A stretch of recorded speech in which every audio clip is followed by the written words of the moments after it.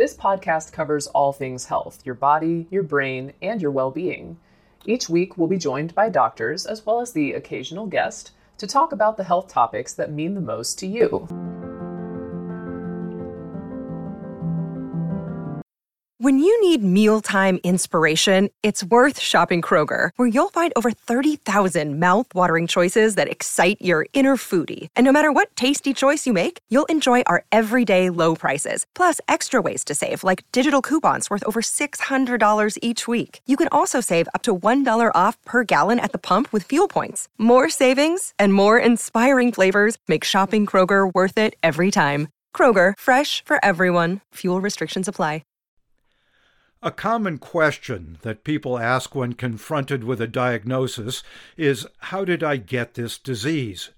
Rarely is the answer definitive, but often leads to a recitation of a list of possible risk factors that could be at play, none of them absolute and often just unknown. So it is with Parkinson's disease.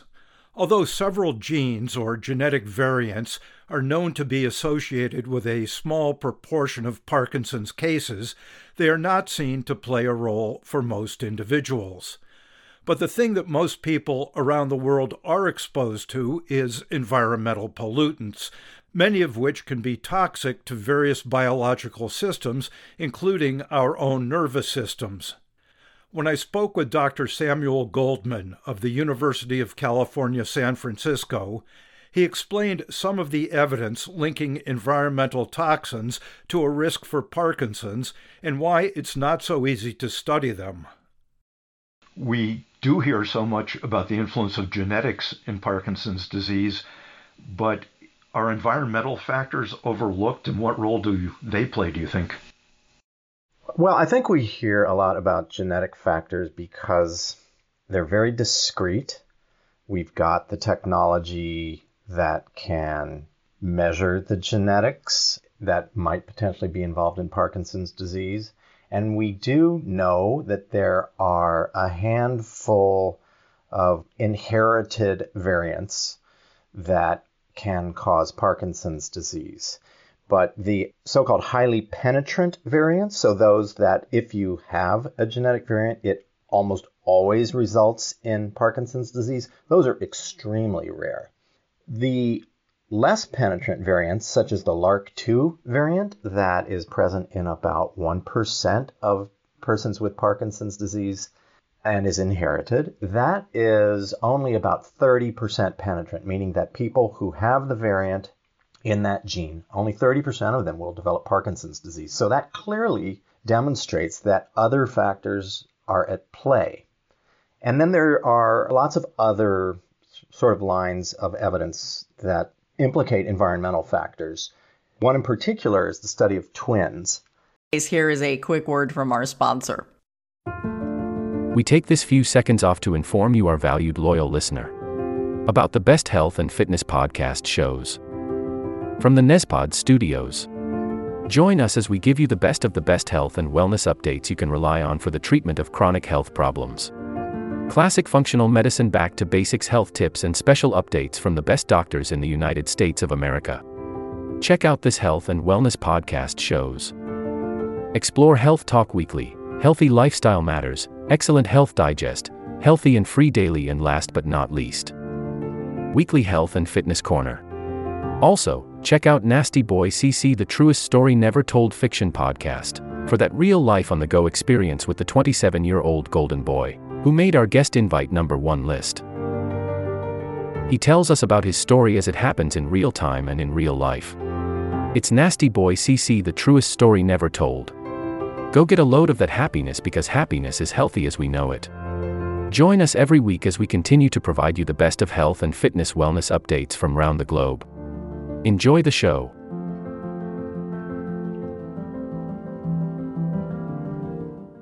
Our group conducted a study of twins that started back in the 1990s, where we looked for Parkinson's disease in 32,000 twin pairs who'd been followed since World War II. And we tried to identify pairs where either twin had Parkinson's disease, and then we looked to see if the other twin had Parkinson's disease. This is called concordance when both brothers have Parkinson's. And we compared the concordance in identical twins versus non-identical twins, fraternal twins. And we found that the concordance when both brothers had Parkinson's was very similar, whether the twins were identical or not identical. And that is really strong evidence that genetics are not the predominant factor in Parkinson's risk.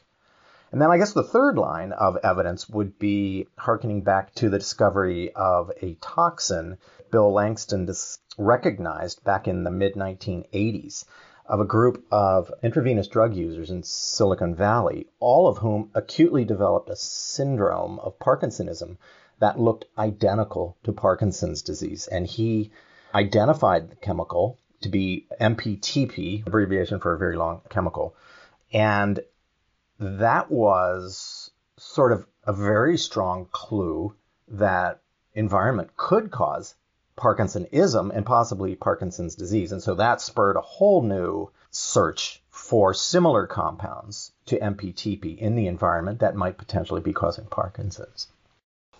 Not many people run into MPTP, fortunately. So what sort of things in the everyday environment do you think may be contributing? Absolutely.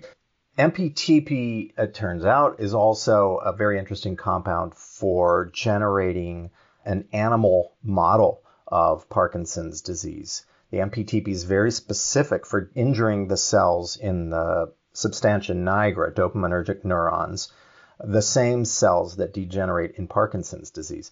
So the mechanism of the toxicity of MPTP was worked out, and it involves injuring mitochondria, and they're the energy factory for the body and for the brain. And so the search kind of went in several directions. One was to look for compounds that were structurally similar to MPTP. And another approach was to look for compounds that were mechanistically similar to MPTP. And I should also point out, MPTP wasn't the only environmental factor that had already been linked to Parkinson's disease back in the 80s. We knew even before then that persons who lived in rural environments or who lived on farms seemed to be at a higher risk for Parkinson's disease. So there was already a suspicion around certain pesticides. What about solvents? They've been implicated also, whether from dry cleaning fluids to degreasers to all sorts of stuff in the environment that maybe people are exposed to in small amounts, but they might add up. The observation that solvents might be increasing the risk of Parkinson's disease is a really interesting story, and it also highlights one of the major problems with studying environmental risk factors for Parkinson's, and that is it's really hard to measure exposures. And that's another reason why the focus has been on genetics, because it's really easy to measure genetics, at least genetic sequence variants. Environment is hard to measure, especially environment from long ago. So most people don't know whether they were exposed to pesticides, and if so, which pesticides. And similarly with solvents, it may even be more difficult. Solvents are throughout our environments, and very few of us know whether we've been exposed to solvents and when. So the observation that the dry cleaning solvents or related solvents might be related to causing Parkinson's disease, there were several case reports back in the 1960s and 70s that saw individuals with Parkinson's disease who'd been exposed to large amounts of a common cleaning and degreasing solvent called trichloroethylene, or TCE. And TCE, it turns out, was also used in dry cleaning back in the 1950s and 60s. And then that compound was replaced by tetrachloroethylene, which is a very similar compound structurally, called PERC, or perchloroethylene. So the story became more interesting back, I believe it was around 2008, when a group in Kentucky reported a cluster of people with Parkinson's disease, all of whom had worked in the same small manufacturing plant, and all of whom worked directly or in very close proximity with this solvent, trichloroethylene, TCE. And people who didn't have Parkinson's disease, who worked in that area, that small manufacturing area, many of them had subtle signs of Parkinsonism, so motor slowing.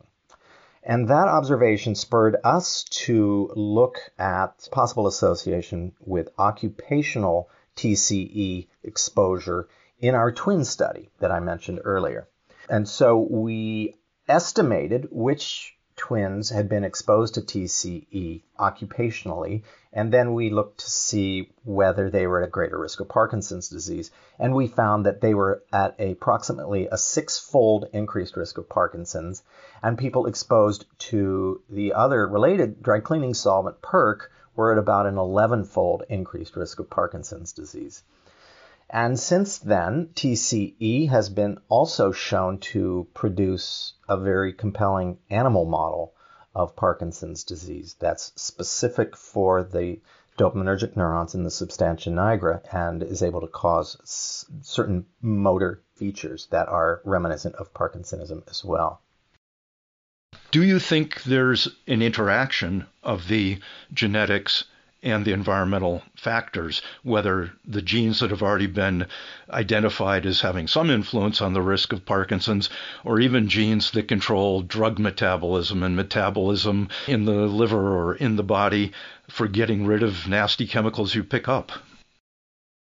Yeah, well, that's a great question, and I think most researchers in the field strongly agree, even though we may disagree on the relative impact of genes and environment. Most researchers agree that interaction, so-called gene-environment interaction, is responsible for the vast majority of Parkinson's disease. And basically that means that people who have a certain genetic makeup may be more or less susceptible to a particular environmental exposure.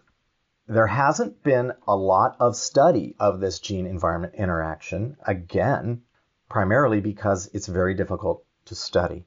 There have been a few. Some of the most noteworthy look at pesticides and specific genes, as you mentioned, genes related to metabolism of the pesticide, absorption, breakdown of the pesticide, and also the ability of the pesticide to get into the brain.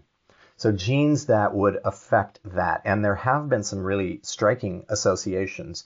One in particular that we looked at studied the interaction between exposure to the herbicide paraquat and the deletion of a particular gene that's involved in antioxidant defense systems. And that gene is extremely commonly deleted. About 20% of the population doesn't make any of that gene. And what we found that persons who were exposed to both paraquat and this gene, GST-T1, were at an 11-fold increased risk of Parkinson's, whereas those who just had the genetic variant or those who were just exposed to paraquat without the variant were actually not at increased risk. Most of us don't know, can't know our genetics. Even if we get a test, that's only a small sampling of what genes we have. And even if we did know what they were, we can't change them. So what can people do now to improve their personal environments, reduce risk of later Parkinson's? I think what we can do now is to try to live as healthfully as possible. That would mean doing the things that you would do for your health anyway. So eating well, eating organic fruits and vegetables whenever possible, because we do think that pesticides increase the risk of Parkinson's. Physical activity, regular physical activity throughout your life. It protects against heart disease and diabetes, and it probably also protects against Parkinson's disease. And there are a number of studies that show that physical activity is likely to slow Parkinson's progression as well. These are all things that are heart healthy, and people have said, especially neurologists have said, what's good for the heart is good for the head. So it sounds like exercise and eating well and reducing cholesterol and increasing foods with antioxidants is a good thing. I've also heard that head injury can lead to dementia, and small head injuries can come from the inside, micro bleeds and things like that. So it sounds like doing things that help your vessels in general may be a good thing for your head. I think that's absolutely true. There has been fairly consistent literature looking at the risk of Parkinson's associated with head injury, and even very mild head injuries have been linked to an increased risk of Parkinson's. And your point about diet, the Mediterranean diet has been associated in some studies with a reduced risk of Parkinson's. So absolutely, heart-healthy lifestyle is likely to also be a brain-healthy lifestyle. Here is a quick word from our sponsor. We take this few seconds off to inform you, our valued loyal listener, about the best health and fitness podcast shows from the NESPOD studios. Join us as we give you the best of the best health and wellness updates you can rely on for the treatment of chronic health problems. Classic functional medicine back to basics health tips and special updates from the best doctors in the United States of America. Check out this health and wellness podcast shows. Explore Health Talk Weekly, Healthy Lifestyle Matters, Excellent Health Digest, Healthy and Free Daily, and last but not least, Weekly Health and Fitness Corner. Also, check out Nasty Boy CC, the truest story never told fiction podcast, for that real life on the go experience with the 27-year-old golden boy, who made our guest invite #1 list. He tells us about his story as it happens in real time and in real life. It's Nasty Boy CC, the truest story never told. Go get a load of that happiness, because happiness is healthy as we know it. Join us every week as we continue to provide you the best of health and fitness wellness updates from around the globe. Enjoy the show.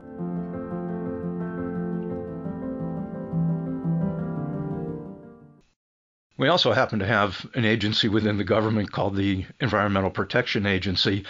On a population basis, is there something that the EPA or other regulatory agencies may be able to do about environmental risks?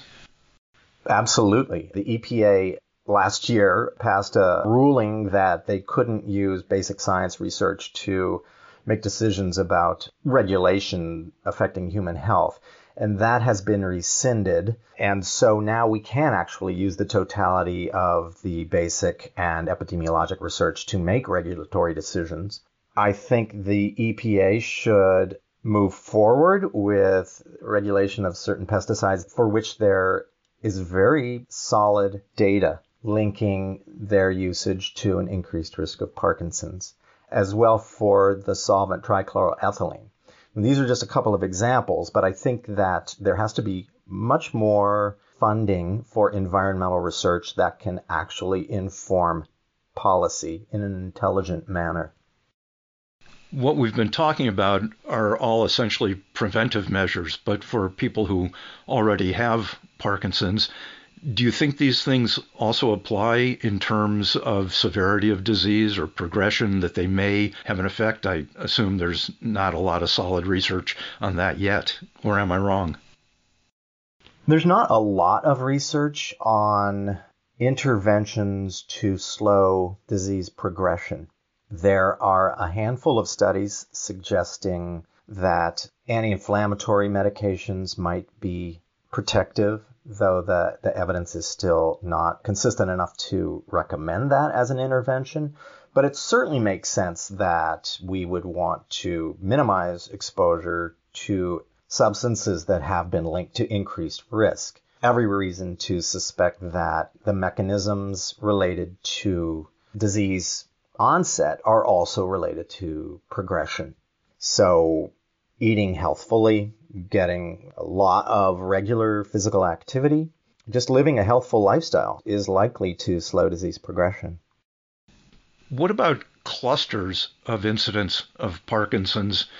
As in other things, they seem to be rich epidemiologic grounds there. Sure. Clusters, which basically just means that we see more incidents of Parkinson's disease over in a geographic location or over time, we see more cases than we would expect. And clusters are good evidence of environmental impact on risk, because people in a place or in a short time period would share exposures. And we really haven't identified very many clusters to this point. There was the small cluster I mentioned in Kentucky. There have been some clusters in Canada. and here or there. And I think the main reason that we haven't observed clusters, other than not looking for them, is that, again, I mentioned that we don't know when the critical exposure occurs. So if the exposure was 20 years ago, it's going to be very difficult for us to recognize that cluster 20 years later when people start developing Parkinson's disease. But I think the main reason is that we haven't looked.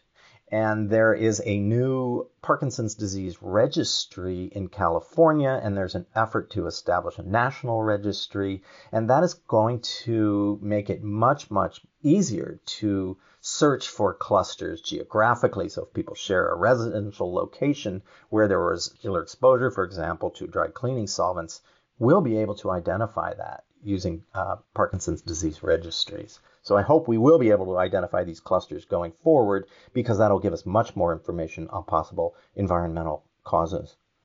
I suppose if you don't only look at clusters as a geographic phenomenon, but as an occupational phenomenon, then you've already identified farm workers and people using solvents and things like that. So they do cluster in that sense. Absolutely. Occupational clusters are very informative, though, again, there have been very few of them reported. But occupational exposures can often be much more intense than non-occupational exposures, so it can be a very powerful study to look within occupational subgroups. And even with that, I guess it's kind of hard to look for a dose effect. It's probably tough to know over what period the cumulative effect and any acute ones and things like that with so many of these things. Absolutely. And for example, in the dry cleaning industry, most of the high exposures actually occurred in the people who lived above mom and pop dry cleaning establishments. And furthermore, people who tended to work at small dry cleaning establishments don't work there for very long. They're dispersed. And so a cluster among those workers would be very difficult to identify. Yeah. And as you said, in a diary study, remember what was going on 20 years before. Absolutely. And that is making the case for why we need life course cohorts. We need research cohorts that are developed at birth, ideally, and individuals are followed throughout their lifespans with regular exposure assessments and histories taken throughout their lifespans. That is the ideal way to get at this issue. Of course, that takes 60 years to establish. Can any of the cardiac studies, Framingham or the one outside of San Diego, I mean, Framingham has followed like 4 or 5 generations already. I would think there would be medical histories in there all along. There are a lot of these cohorts that were established for other purposes. The Nurses' Health Study, there's Framingham that you mentioned, there's the Honolulu Asia Aging Study. There are a number of cohorts. They were predominantly established to look at cardiovascular risk factors. This will conclude the episode. Thanks for tuning in. If you like what you hear, please leave a comment and subscribe. Thank you. This will conclude the episode. Thanks for tuning in. If you like what you hear, please leave a comment and subscribe. Thank you.